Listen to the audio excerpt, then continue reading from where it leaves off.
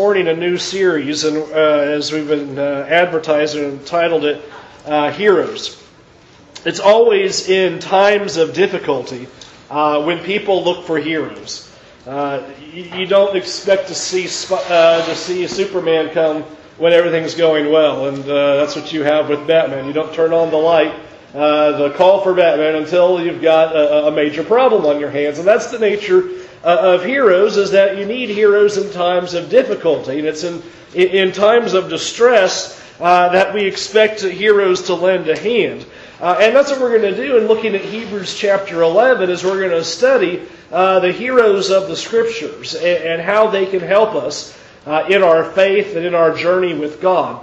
But before we can study them, I think it's important to look at the context that the writer has given us. And so this morning we're actually going to begin in Hebrews chapter 10. And we're going to look at the reason why the writer of Hebrews is going to discuss these heroes of faith, why he is compelled to lay out all those examples that he describes for us in Hebrews chapter 11. So Hebrews chapter 10, and scanning back through there, you have the reminder of what Christ has done for us, as He's gone through the veil, and we can boldly come before the throne of God, and that we've had our bodies washed with pure water. And in the warning from verses 26 through 31 about sinning willfully, if we choose to sin deliberately, there no longer remains a sacrifice for sins, but simply a fearful expectation of judgment. Now verse 32, but recall in the former days, when after you were enlightened, you endured a hard struggle with sufferings, sometimes being publicly exposed to reproach and affliction, and sometimes being partners with those mistreated. For you had compassion on those in prison, and you joyfully accepted the plundering of your property, since you knew that you yourselves had a better possession and an abiding one. Therefore do not throw away your confidence, which has a great reward, for you have need of endurance, so that when you have done the will of God, you may receive what is promised. For yet in a little while, and the coming one will come, and will not delay. But my righteous one shall live by faith, and if he shrinks back, my soul has no pleasure in him. But we are not of those who shrink back and are destroyed, but of those who have faith and preserve their souls. This is an interesting beginning, because he writes this, and you see the suffering that is going on here to these Hebrew Christians. Notice he says, remember what it was like in the beginning, after speaking of their conversion process. They were enlightened, they'd come to Christ, they'd been baptized. It says in verse 32, they had endured a hard struggle with sufferings. And then notice in verse 33, sometimes being publicly exposed to reproach and affliction, being even partners with those who had been mistreated. And so this beginning of everybody who had received this letter, you've experienced suffering of some sort. You've been exposed to these insults and these afflictions and these trials and these difficulties. In verse 34, you had compassion on those who were even being thrown in prison. You have a severe persecution that's being described as the backdrop of this letter. And notice in verse 34, you joyfully accepted the plundering of your property. Can you imagine?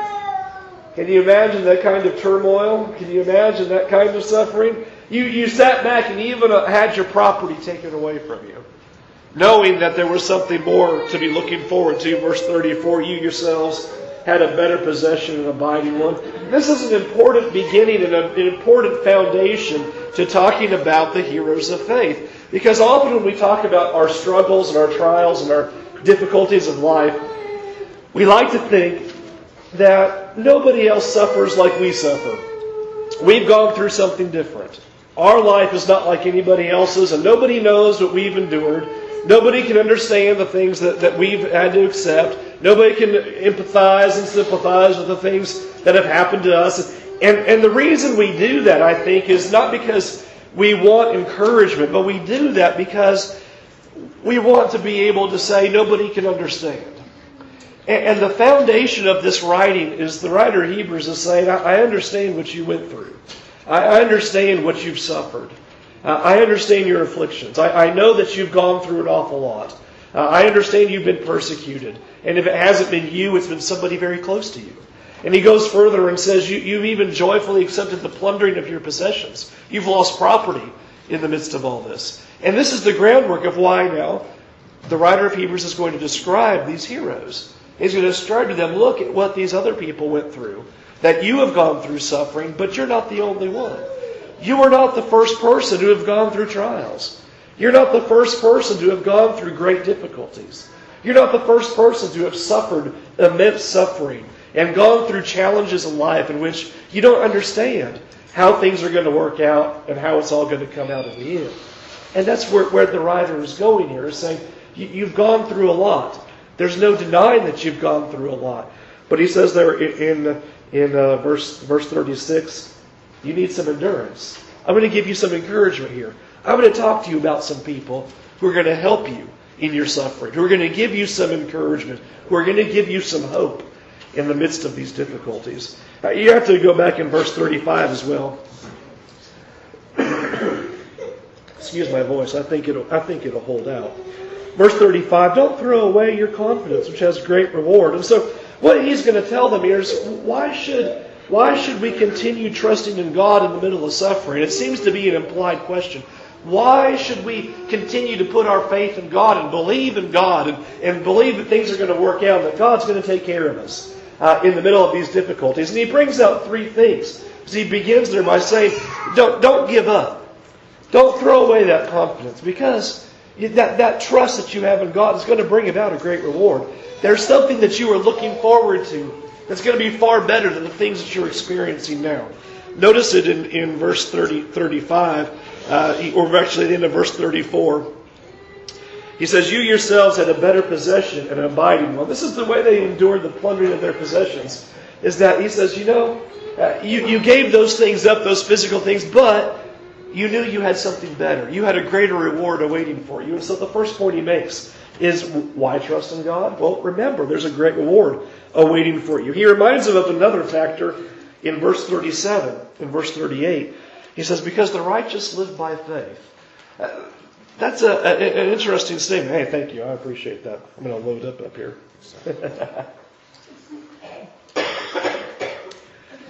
If they make a cure for allergies, I'll be thrilled. Because, man, for the month of March and the month of April, just shoot me. I could just be hibernating. I'd be far better off. Thank you, Cortez. Verse 38, but my righteous one shall live by faith. What a statement made by the writer of Hebrews. It says there's another reason why you're going to endure is because this is the nature of being righteous. The nature of being righteous is you're going to have to put your trust in God. And that's not through only the easy times. It's going to be through the difficult times. There's going to be challenges in life. And like my dad always told me, nobody said life was going to be easy. And that seems to be the implication of the writer here. When he says the righteous are going to live by faith, is things are going to be difficult. It wouldn't be trusting in God if everything in life was always easy. Things are going to be hard. And that's when trust really meets the road, when you really have to put your life in God's hands. It's easy to say that we trust in God when life's easy. Oh yeah, we trust in God. Life's easy. Kick back, relax, no problem. When things are hard, okay, now do you really trust God? Now do you really believe? Now do you really think that God's going to take care of you? Now do you really think God's going to get you through? And that's what he's saying. I know the difficulty you've gone through. He says the righteous live by faith. They continue to trust God. And the third reason, he says you trust God because if you shrink back, you're going to be destroyed. Don't give up. Don't let go. Don't run the journey and get halfway there and then give up. Those who really trust in God go all the way to the end. And so then he goes on in verse 39 and he gives them a great statement of confidence after warning them. Listen, the righteous, they live by faith. You want me to pronounce righteous by God? You got to trust God thick and thin. And then he goes on and says, those who do not trust God, God destroys them. Those who shrink back, those who give up, God will destroy. But verse 39, but we are not of those who shrink back and are destroyed. What a great statement. I like that. We're not that. That's not us. We are not those people. We are not going to be the ones who are going to trust in God a short little while And then when things get worse, we give up. We're not that. So it's a great statement of confidence that he gives here. I want to now go into chapter 11 and verse 1. Hebrews chapter 11 and verse 1. You guys have this one memorized? This was one of my kid memory verses that was blazoned into my brain, and it was one that was blazoned into my brain that I never could understand. And I feel like I finally figured it out, at least at this point. Faith is the substance of things hoped for, the evidence of things not seen. For by it the people of old received their commendation. By faith we understand that the universe was created by the Word of God, so that what is seen was not made out of things that are visible. This is an interesting statement that he begins with, that faith is the substance of things hoped for.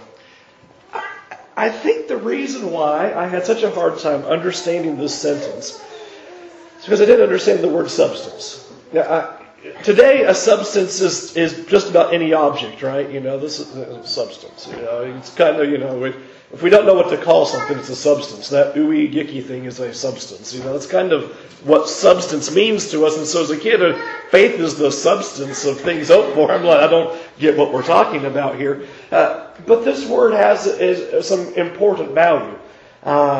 It's a compound word. Substance. We have lots of compound words with subs in them. Submarine is underwater.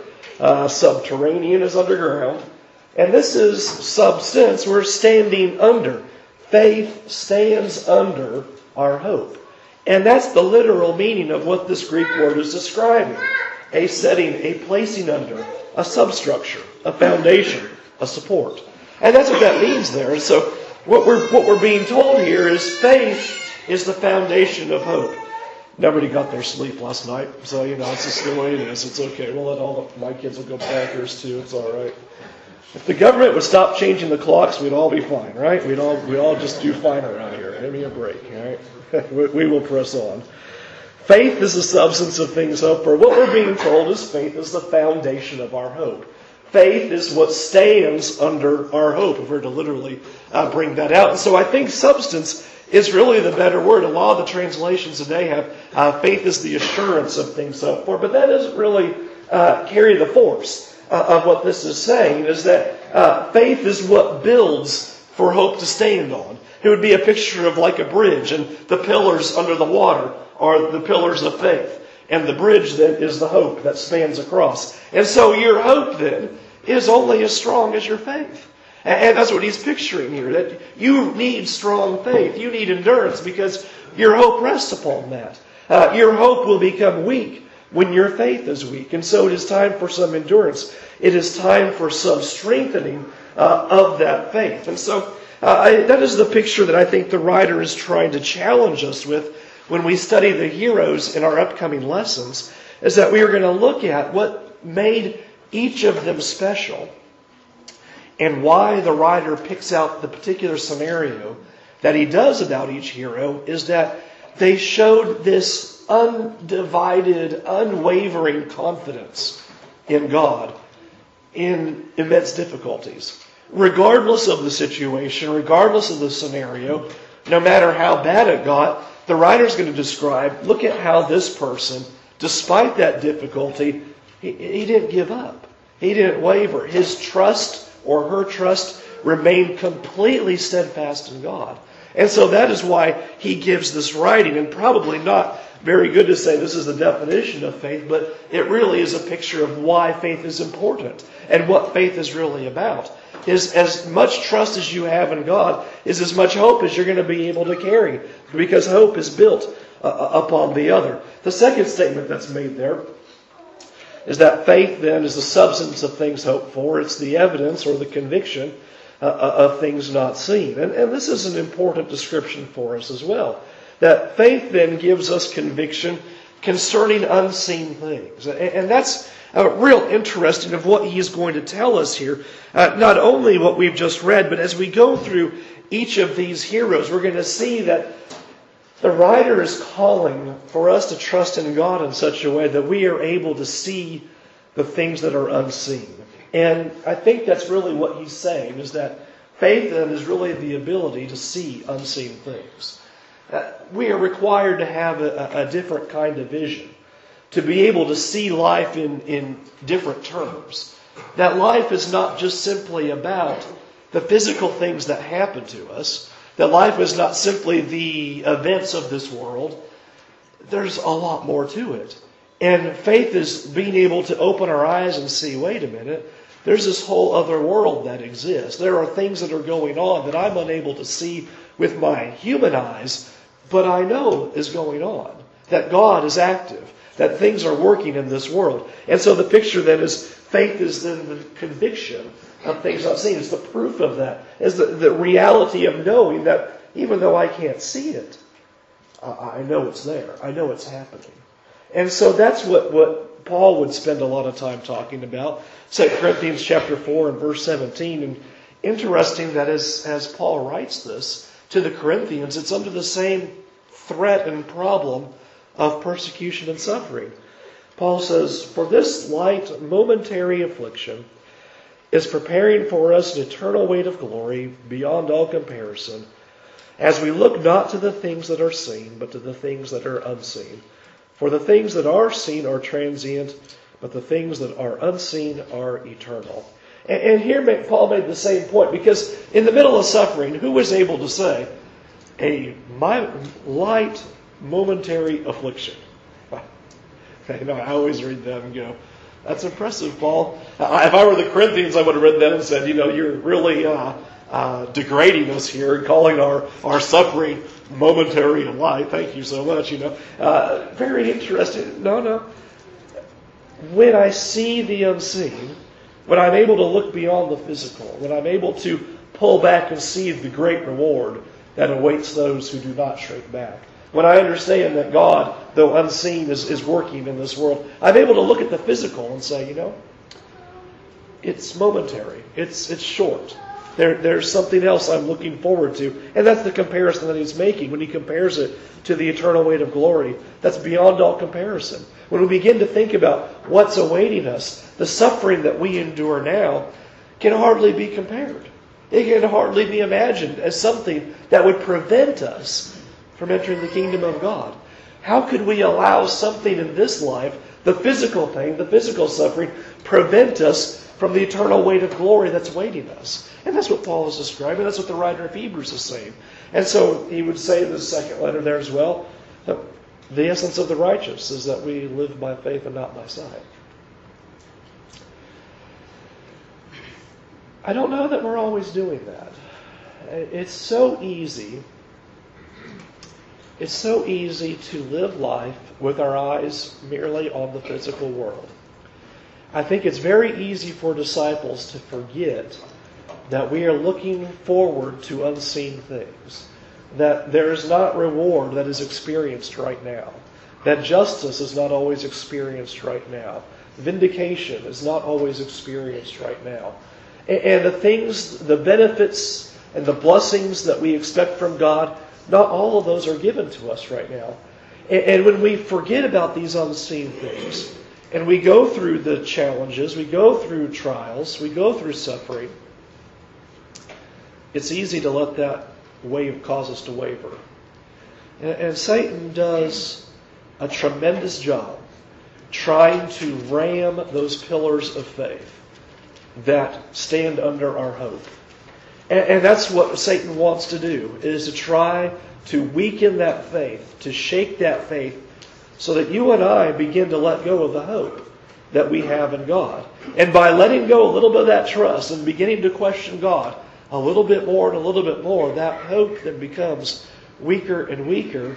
And we begin to question, well, why am I doing this in the first place? And so the writer brings us full circle and says, remember what you have. Remember what you're waiting for. You've had your goods plundered. You've been going through suffering. You've seen your companions thrown in prison. But you have great reward. Don't cast off your confidence.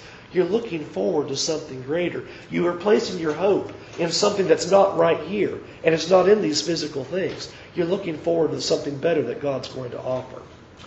Notice in verse 2. For by it, speaking of their faith, for by it the people of old received their commendation. What a great picture. Is that faith is what stands under our hope. And he says, now look back to the heroes of faith. And he says, look back to those people of old, and it was through their faith that they received that approval. They were the ones who had the ability to see the unseen. And that's what we're going to get to look at. We're going to get to look at people like Abraham. And how can we not ask the question, how could Abraham go and offer a son? You read that story every time, and I still can't get over that. And how does a man like Moses give up everything of Egypt, go live in a wilderness for 40 years, and come on back to the scorn of his own people and lead them out of the land of slavery? How can that be?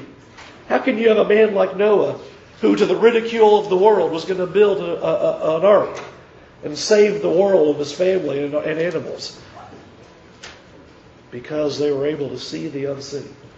Because they were able to comprehend that there was something greater that they were looking forward to, and that they were going to do what God said because of that.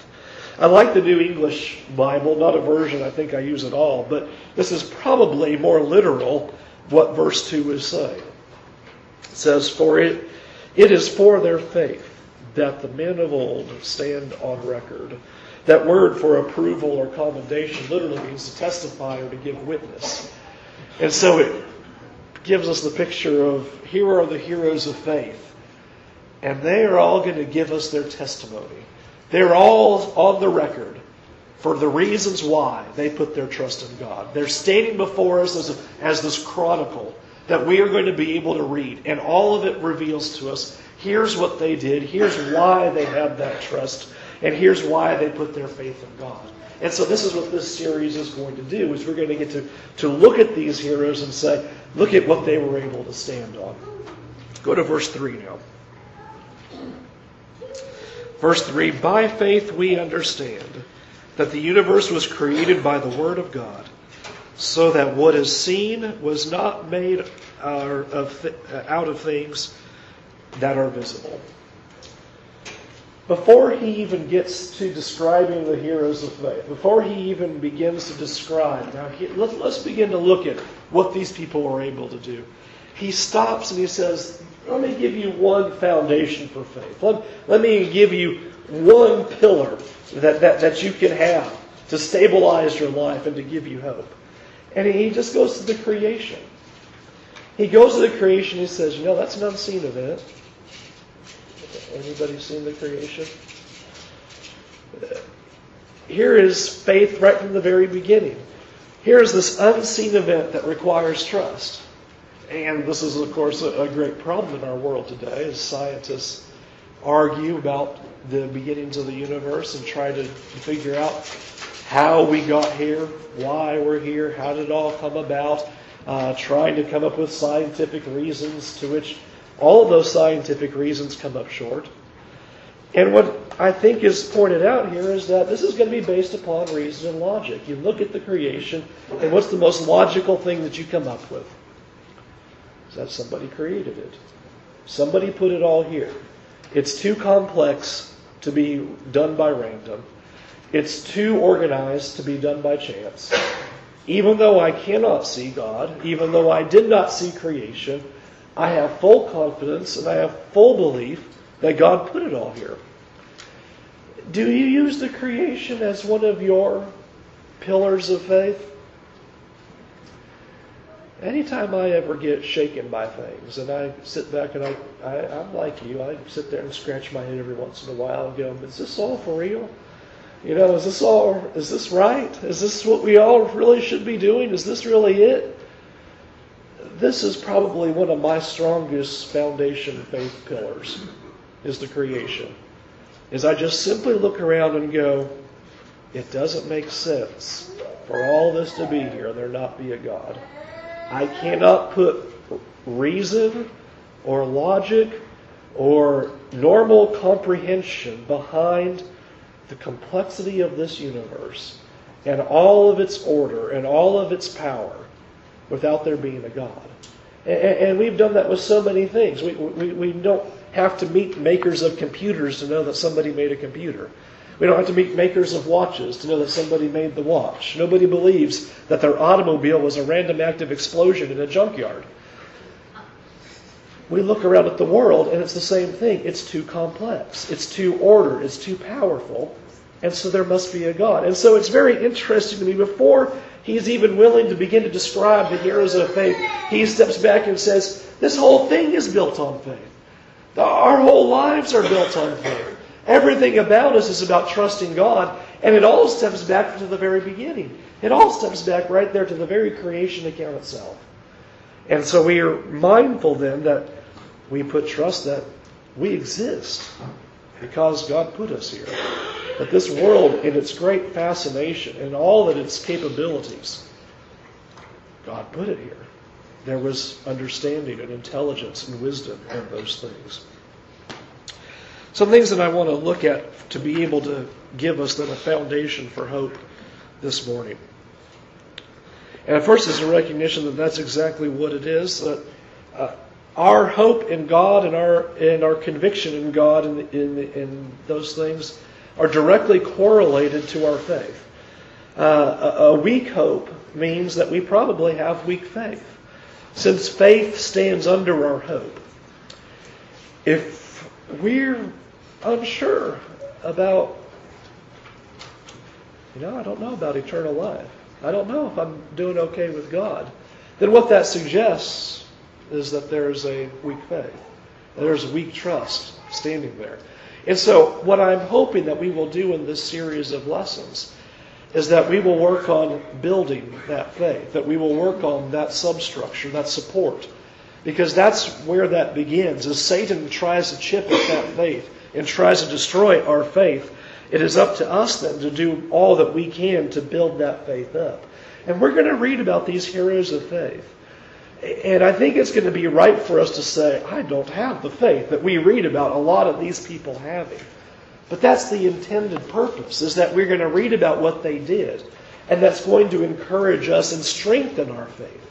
And so you may be sitting in the audience this morning and saying, I'm not real sure about eternal life. I'm not sure about my stand before God. I don't know that I have much hope in the things that are to come. And my answer this morning is that's okay. That's what we're going to work on. That's what we're going to work on, is building faith. That this series about looking at these characters is going to look at how they did that, how they had that faith, how they got to that point, and how we can mimic that. If you're even strong in the faith, notice that what we're seeing as well is that faith is what gets you through life's difficulties.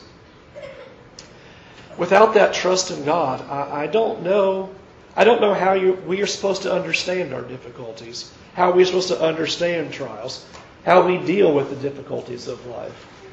As I think about the things that have happened to me in my life, think about the things that have happened in your life.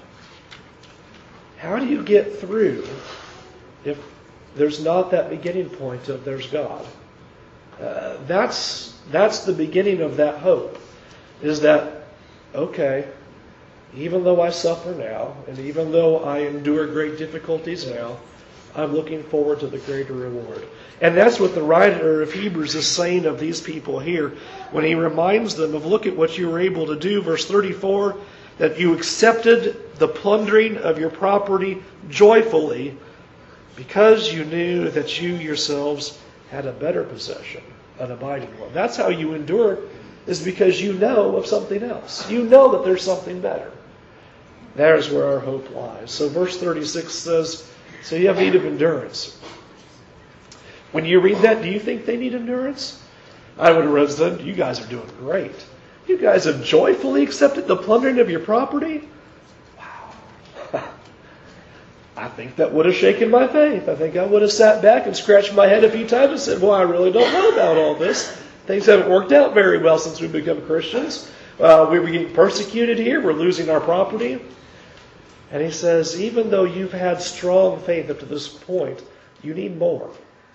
And so even to those of you who would say, I'm strong in faith, this series is here, and these lessons of the heroes of faith is to help build that faith even stronger and to build it even deeper, because, as he points out here, the righteous live by faith. We have to come back to the realization that we will not be pronounced righteous by God on the day of judgment unless we have put our full trust in God to get us through this life.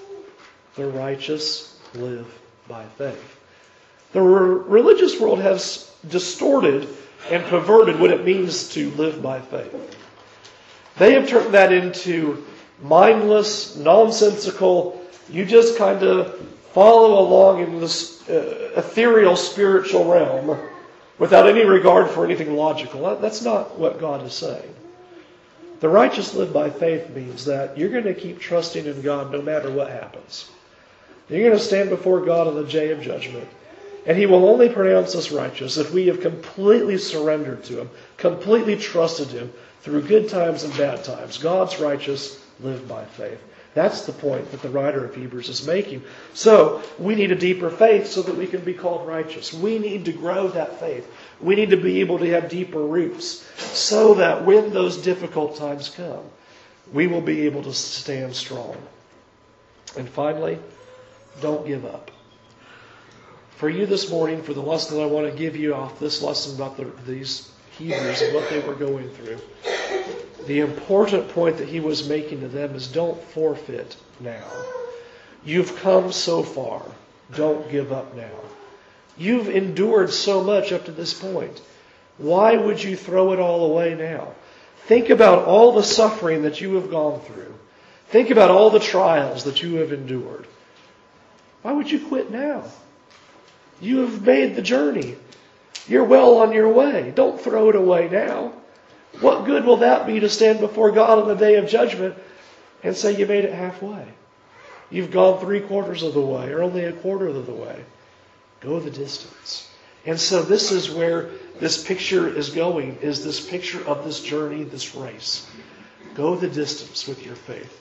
If you want to look ahead, chapter 12, verse 1, after he goes through all the heroes of faith. Therefore, since we are surrounded by so great a cloud of witnesses, let us also lay aside every weight and the sin which clings so closely, and let us run with endurance the race that is set before us, looking to Jesus, the founder and perfecter of our faith, who for the joy that was set before him endured the cross, despising the shame, and is seated at the right hand of the throne of God. That's how this story is going to end. Is we're going to get to the end and he's going to say, now run with endurance. Look at who ran before you. Look at what they were able to accomplish. Look at the trust that they had even in the great difficulties. And you run like they ran. And that's what we're saying to you this morning. Don't give up. You have difficulties in your life now. You will have difficulties ahead of you in this life. Don't give up. Don't cast off your confidence. You have great reward and great hope if you will hold on to the promises of God.